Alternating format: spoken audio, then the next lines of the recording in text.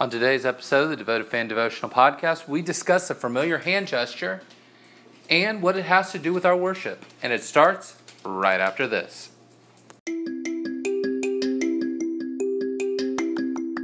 Welcome to the Devoted Fan Devotional, the podcast that looks at your life and God's Word through the lenses of our favorite fandoms. Our prayer today is that you will grow even deeper in your walk with Christ as you listen. You ready? Let's get started.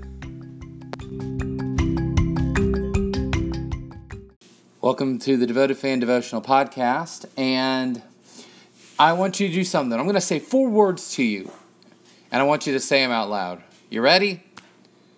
Live long and prosper.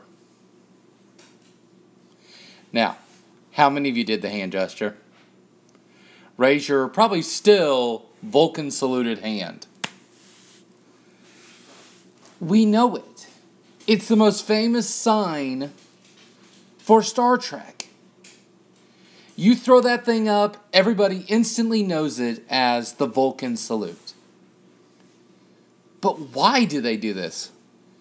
Some of you, I can do it with my left hand. I cannot do it with my right hand very well. I mean, very small gap. And why do we do it? I remember when Zachary Quinto was preparing for the role of Spock, he literally had to tape his fingers together to get the muscle coordination till it was finally there.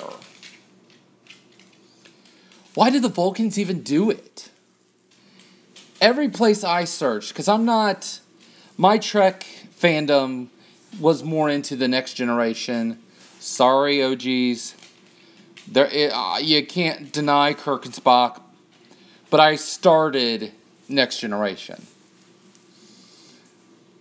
And every place I looked, from Memory Alpha to other websites, could not tell me the in-universe origin of the Vulcan salute. But there is an origin.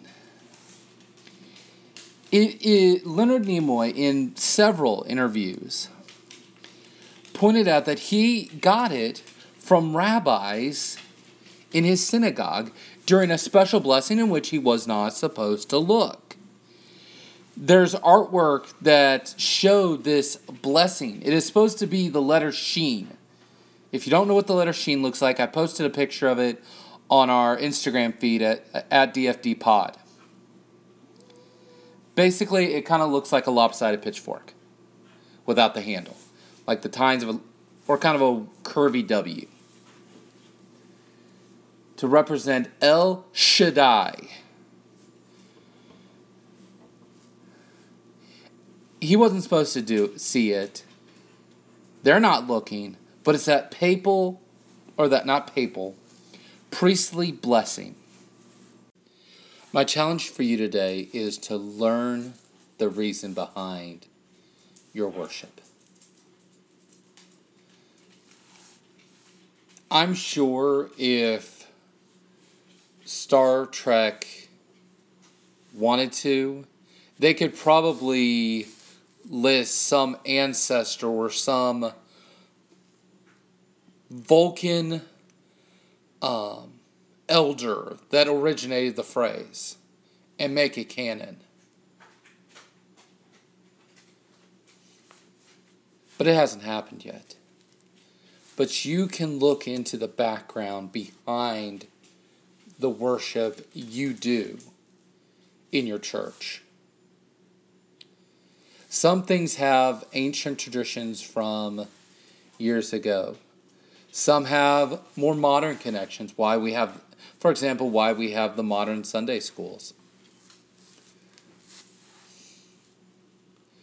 Learn the reason behind tradition.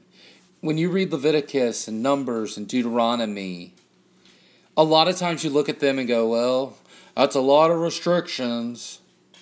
But you miss the beauty behind what he was asking them to do. He was asking them to be different and a light to the world. Now, there's another complete discussion about the misinterpretation of being separate. That's a podcast for a different day.